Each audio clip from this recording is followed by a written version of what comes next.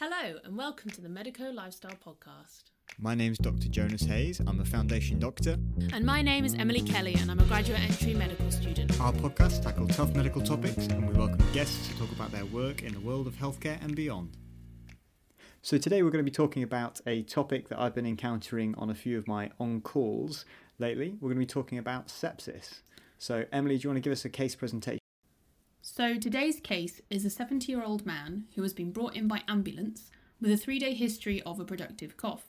Over the last 24 hours, he has become feverish and started shaking. His wife is with him and reports that he has stopped making sense and appears confused. Sounds a bit dodgy, really, doesn't it? It doesn't sound great, does it? So I'm pretty worried about the fact that this guy sounds like he's got a bad infection and he's just started becoming confused. So this really is racking through my mind and making me think about the fact that this guy may potentially have sepsis. Okay. So if I ask you, throw it back, how would we define sepsis? I'm pulling a face here because Okay. I feel like I'm going to fall into a trap. Okay, well you put the trap up first and we'll see. Okay, so a infection Mm-hmm. in the blood. Ooh, okay. Fell into the first trap. I feel like we should have QI buzzers going off when you say things like that. So, yes, so bacteremia is an infection in the blood. A bacterial infection. Bacterial infection in the blood, which doesn't necessarily, which can lead to sepsis, certainly, but sepsis can be caused by other things as well. So you can have a sepsis due to a fungal infection. You can have it due to a viral infection as well.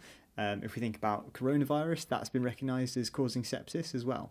So we've got all sorts of things that can cause sepsis. Now, how it's defined is as a life-threatening organ dysfunction that's caused by a dysregulated host immune response to an infection. So it's really all about an immune response rather than what is or isn't in your blood. Yes. So Okay. it is our body responding to that infection and in a dysregulated way, and then causing all the problems we're going to talk about. Right. So it's a bit of a problem. Mm-hmm. Generally, it's quite a bit of a widespread problem. So in the UK, apparently about 250,000 people are affected by sepsis each year, Wow. with 52,000 of them dying. Wow. Yeah, and globally, it affects about 30 million and results in 6 million deaths annually. Quite an important topic then for Yeah. healthcare professionals. So good for all your healthcare professionals, good for medical students, good for doctors, good Affects for anyone. millions of people, kills millions of people. Yes, Maybe we should know about it. yes. It claims more lives than lung cancer, breast cancer, bowel cancer, and prostate cancer combined. Yeah. Okay. Now I'm listening. Exactly. So there are some tools for identifying whether the patient has sepsis, and these are all about these red flag symptoms and signs. Right. Okay. Now we're going to talk about those a little bit later, but they come from the Sepsis Trust, which is a charity which has loads of guidelines, collects loads of data and runs lots of campaigns about sepsis. So that's a good one to look out for. But let's first work out what the pathophysiology of sepsis is and how it causes the kind of clinical presentation. Okay. So, what did we say about it already? That sepsis is a dysregulated immune response to an infection. Yes. So we know what an immune response to an infection looks like at a local level. So you can imagine if you had a cut on your hand and it got infected, it would look all red and Swollen, hot. Yeah. And the reasons for that being that it's red because you've got increased blood flow to that area, you've got vasodilation, it swells up because you've got increased vascular permeability as well. And that's all about getting white blood cells and things to that area. It also has the abilities to clot better. So all these things can help you out when you've got a localized infection. But in the case of sepsis, we've now got a dysregulated immune response that's systemic. So it's affecting the whole body. And I guess it then becomes a little bit less helpful. Yes, so less helpful now. So if we think about how that kind of clotting and the vascular permeability and the vasodilation, how that affects each kind of organ system. So let's start by picking out the cardiovascular system. Okay. So how does sepsis affect the cardiovascular system, do you think? So we know when someone presents with sepsis or even an infection, Mm-hmm. that they're going to be tachycardic, so Mhm. have a high heart rate, Yeah. and they can have a low blood pressure as well. Yes. So our low blood pressure, now that's going to be caused predominantly by, we mentioned it already, the vasodilation, Mm-hmm. and also by the increased vascular permeability. Yeah. So we've got some equations now for how we get blood pressure and that kind of thing. I'm making my face again. Yes. So cardiac output, let's start with that one. Uh-huh. So how do we get our cardiac output? So our cardiac output, I know this one. Cardiac output is equal to stroke volume times heart rate. Good. And then our blood pressure, or our mean arterial pressure, so that's our blood pressure over incorporating both the systolic and diastolic parts. Yeah, so that's made up of your cardiac output Yeah. times your total peripheral resistance. Fantastic. So that total peripheral resistance then is the sort of vascular tone, or how sort of squeezed and constricted all your vessels are. And the amount of fluid that's in them. Absolutely. So the fluid that's pushing against the walls, essentially. Yeah. Now, if that has dropped, Because vasodilation and vascular permeability. So vasodilation means that they're bigger. Vascular permeability means that the fluid is able to leak out of them. yeah, so that's dropped now. Mm-hmm. So our blood pressure is going to start dropping. So what's the reflex that we have to try and counteract that? Well, then we're going to have tachycardia Yeah, to increase our cardiac output. yeah, absolutely. So you increase the heart rate, you increase your cardiac output, so you can try and support your blood pressure that way. Mm-hmm.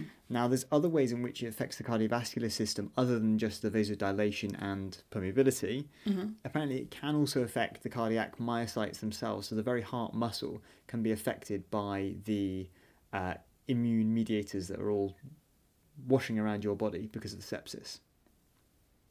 And what can it do to them?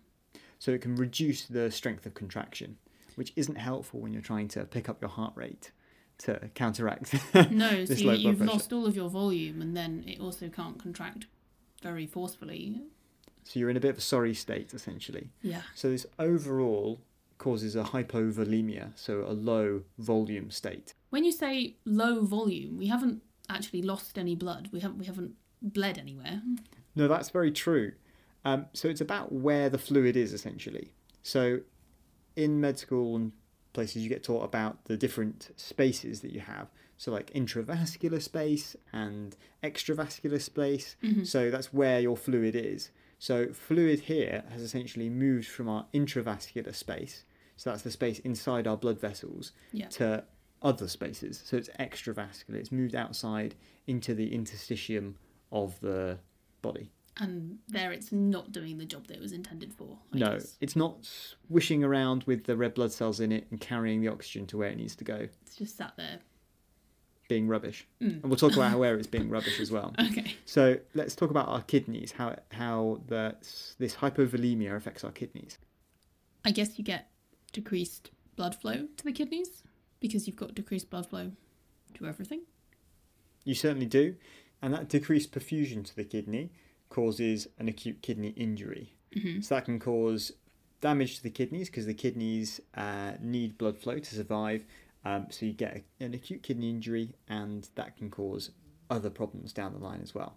I guess we might do another podcast on that. I think we should That'll definitely be a good one, I reckon. cover all the aspects of acute kidney injury. Mm, It has many causes as well. I'd like that. Okay, next one. Okay. Okay, so what about the central nervous system as well? Well, we know that people with sepsis can become confused Mm-hmm. and even sort of have seizures and comas. Yep, so you can slip into a coma, certainly, or become confused because you've got reduced perfusion of the brain. Mm-hmm. And the other part of that is that with all this immune response that's going on, you can have an altered central nervous system function because of that as well, that widespread inflammation. So affecting our brain, our kidneys, our liver as well.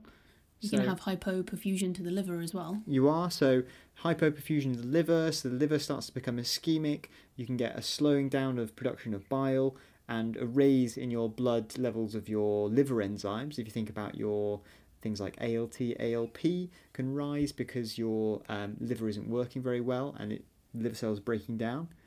How about the lungs? People with sepsis get pulmonary edema, don't they? Like fluid in the lungs.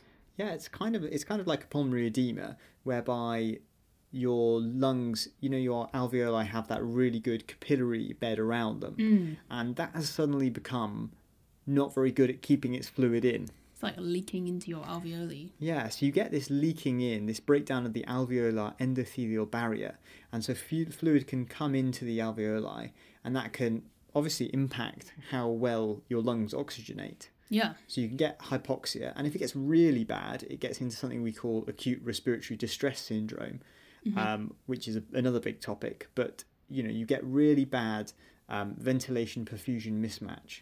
So we know it affects lots of different organs. The other thing to mention about sepsis is how it can put you in a hypercoagulable state as well. Ooh. Do you remember we've talked about that before?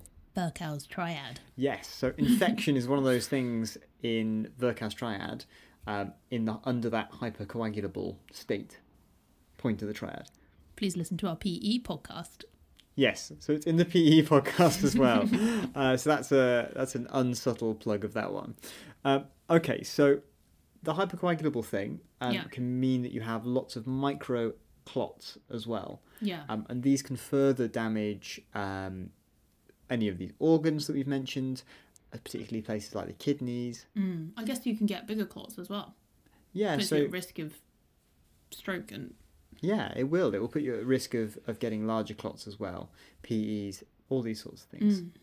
Okay, and sort of one sepsis condition that we've sort of seen that a lot in is COVID, isn't it? We've seen a lot of hypercoagulable states, and certainly lots of the renal dysfunction in that has come from clots. Or like microemboli in the kidney. And. Yeah, absolutely. So this brings us to our red flags signs for sepsis, which are the Sepsis Trust's red flag signs. So we think someone's got an infection, and then we're looking out for any of these. So does the patient respond only to voice or pain? Are they unresponsive? Have they got an acute confusion? So our chap right at the beginning, we said he's got an acute confusion, hasn't he? Yeah. Have they got a systolic blood pressure that is below 90, or it drops by 40 from their normal? So I guess if they've got really high blood pressure. Yeah. Then. And the reflex tachycardia we talked about, so a reflex high heart rate. So if their heart rate is above 130 beats per minute, that's another red flag sign. So increased respiratory rate above 25 per minute is another red flag. Now there's a few things that play into that respiratory rate. We talked about earlier about how the lungs aren't working so well because you've got that breakdown of the endothelial barrier as well. They're quite wet. Yeah, and I guess it means that the oxygen can't perfuse efficiently into the capillaries that would normally be working as well. Yeah, so you're increasing your work of breathing to try and get the oxygen to perfuse as well as you can. The other part of that is that when all of the rest of your body is having a metabolic derangement due to the sepsis, that increases your requirements for oxygen. So you're trying to increase your respiratory rate that way as well. So lots of things can drive that, basically. Yeah. So feeds into the next one being they need oxygen to keep their oxygen saturations above 92. That just sort of is a marker of how difficult they're finding it to maintain their own oxygen saturations. Yeah. Things like a non-blanching rash, or they're mottled, or they're ashen, or they're cyanotic. So there's a few different sort of visual clues there. So things like a rash, if you think about non-blanching rash, what type of infection does that make you think of?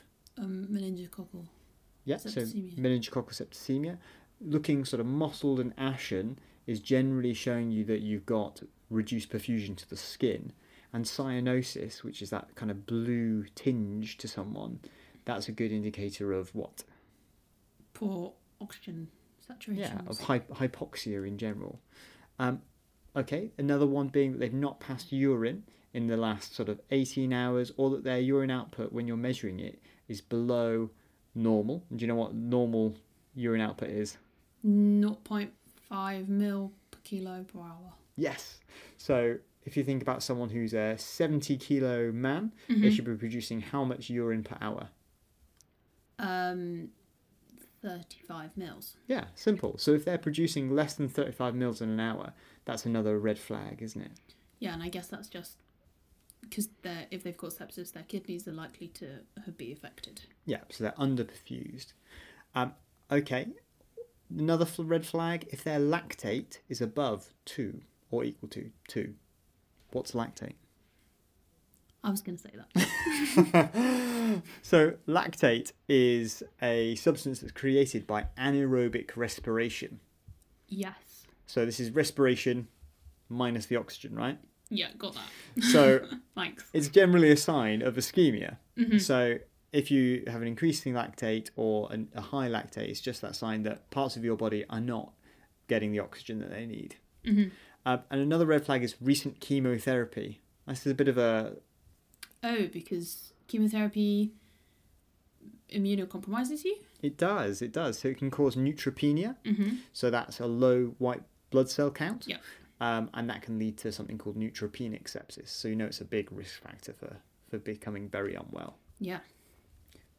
So if we've got any of these red flags present and we think they've got an infection, we need to start our key management strategy. Woo, management.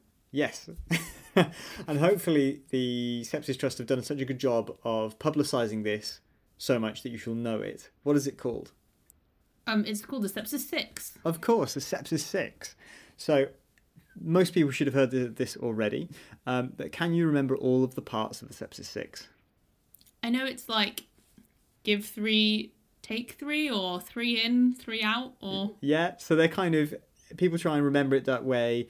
There's all different sort of strategies with the ins and the outs and the take 3, give 3, whatever. Sometimes I'm not sure what's going in and what's coming out. It's a little bit confusing. So let's just start. What's one of them? You're going to want to take blood cultures. Yes, so that's a good one. So that's why we're looking to see if there's an organism in their blood. So Yeah. that again was our bacteremia potentially. It could be a something else. non-bacterial organism. Yeah, as well. or it could be sepsis without a bacteremia as well. Like if you have neutropenic sepsis, you don't necessarily have to have a...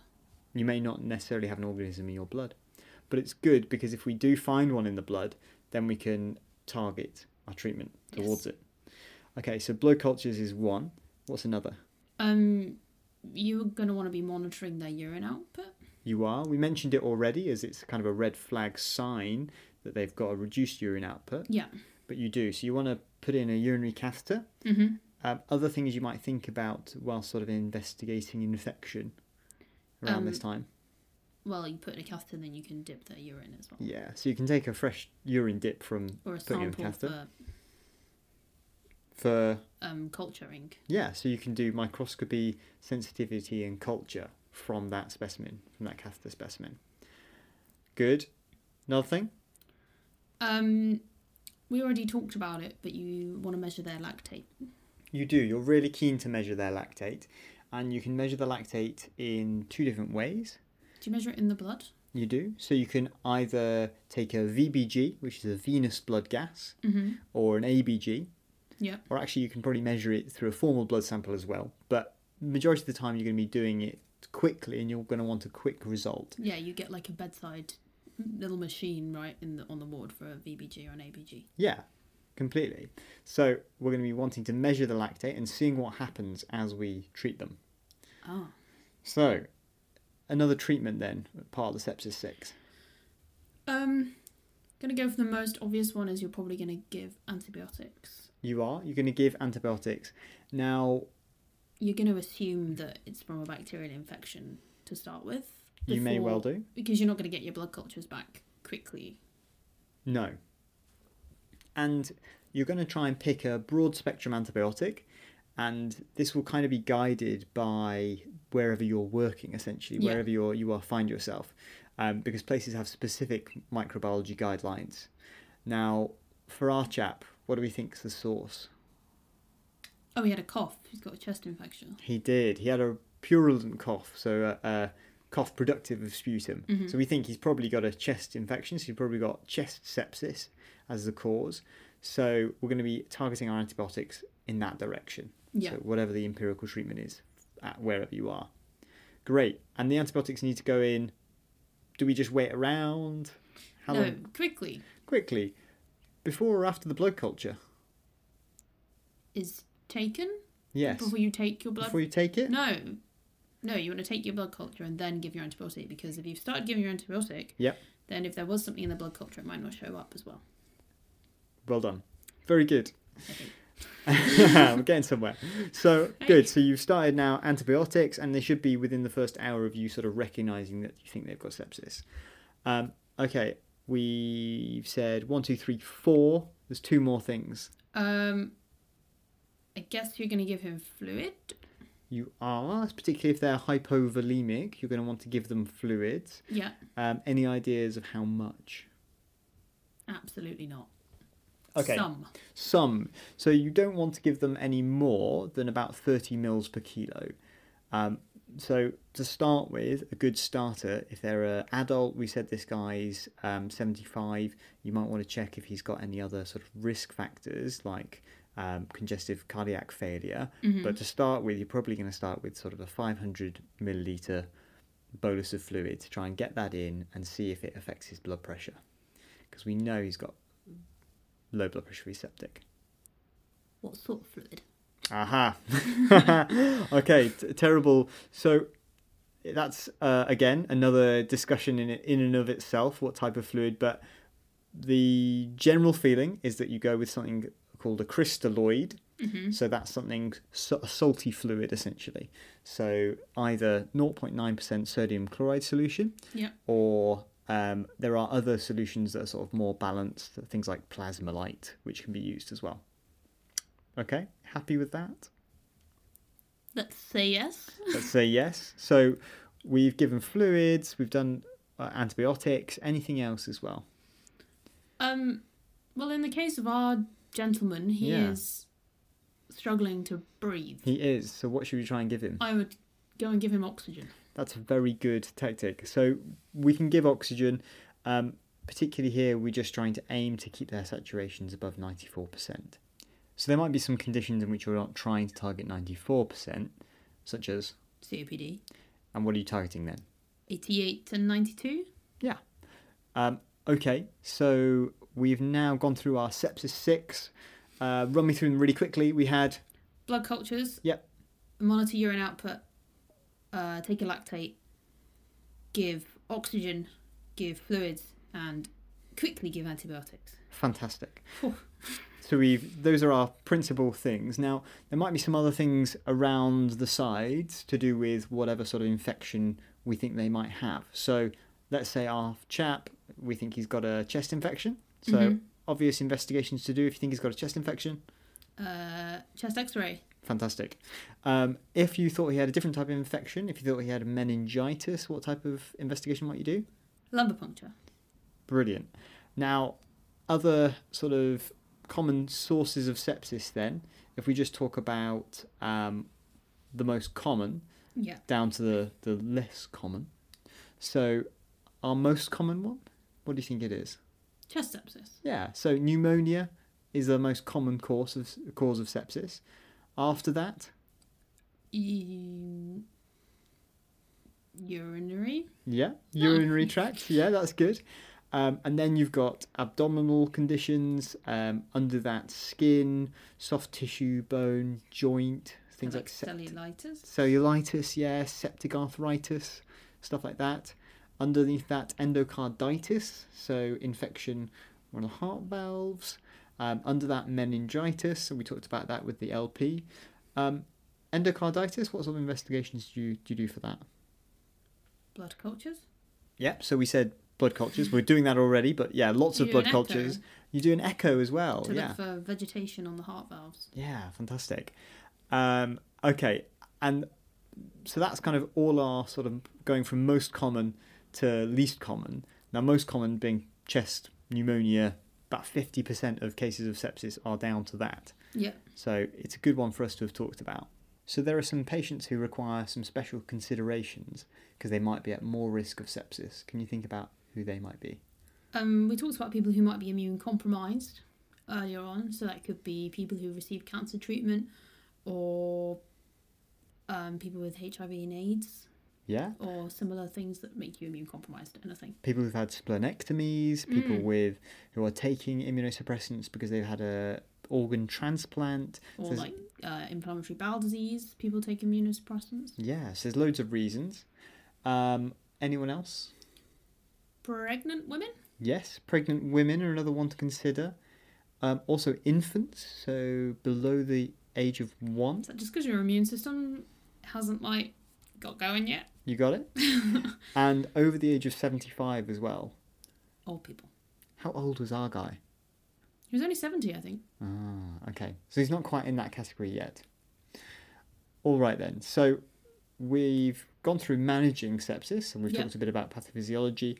Now, where are we going to find ourselves managing sepsis? Potentially anywhere. Well, yeah, okay. So potentially anywhere you could get really unwell and become septic. But where would we like these patients to be? Oh, right. I see. Well, they're obviously, this guy's coming to A&E. Yep, so that's the obvious place, A&E. But they may be on a hospital ward and then become septic. They could. So you might be treating them in A&E, you might be treating them on a hospital ward, anywhere else. So if they've been treated in A&E or they've been treating them on the wards and they're still not looking very well, where else might they end up? ITU. Yes, so they might end up in intensive care, and there are kind of more sort of special criteria that you might want to think about. Is it about them being unable to maintain their own blood pressure? That's one of the principal ones, yeah. So if you've gone through your sepsis 6, you're trying to manage with fluids, and you're coming up to that sort of, we said 30 mils per kilogram limit there, and their systolic blood pressure is still below 90, you're just not going to be able to do the job with fluids alone. So that's going to be a sort of a key criteria if you think the patient sort of requires that escalation to escalate them to intensive care. Because why? Are they going to give them more fluids? They can do magic things. So they can give drugs which will artificially increase the vascular resistance. So things like vasopressors, right? Vasopressors, yeah, noradrenaline, things like that. So other reasons you might want to refer them to intensive care: if they've got a reduced level of consciousness despite you resuscitating them, if their respiratory rate is still really high, because they might need what? If they've got a really bad chest, respiratory rate is still really high, they're not looking good, their oxygen stats are really low. Oh, ventilation. Ventilation, that thing they do on intensive care quite a lot. Sorry, I was looking at you like, what? Exactly. And the other one is that if their lactate just isn't coming down, that might be dependent on whatever the cause is. But again, it might be a sign there that they're still not getting the fluid to the right places with the oxygen. So, yeah.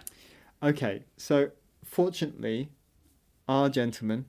Have we done a great job? We've done a great job. Go us. You've given all of those sepsis 6 things.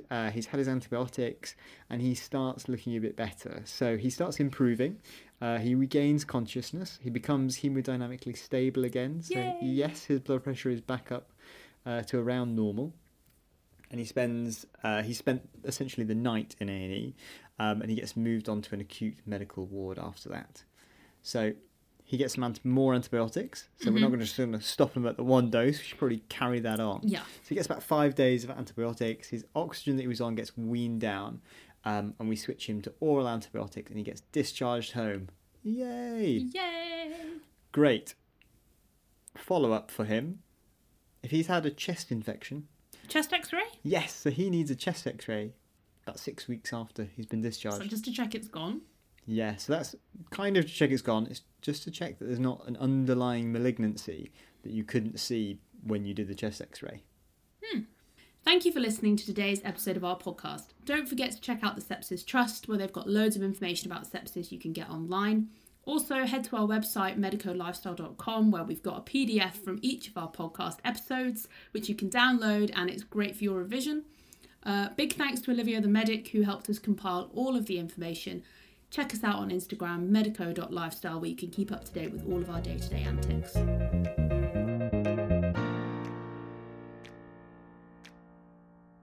Okay, They're so wizards. yes.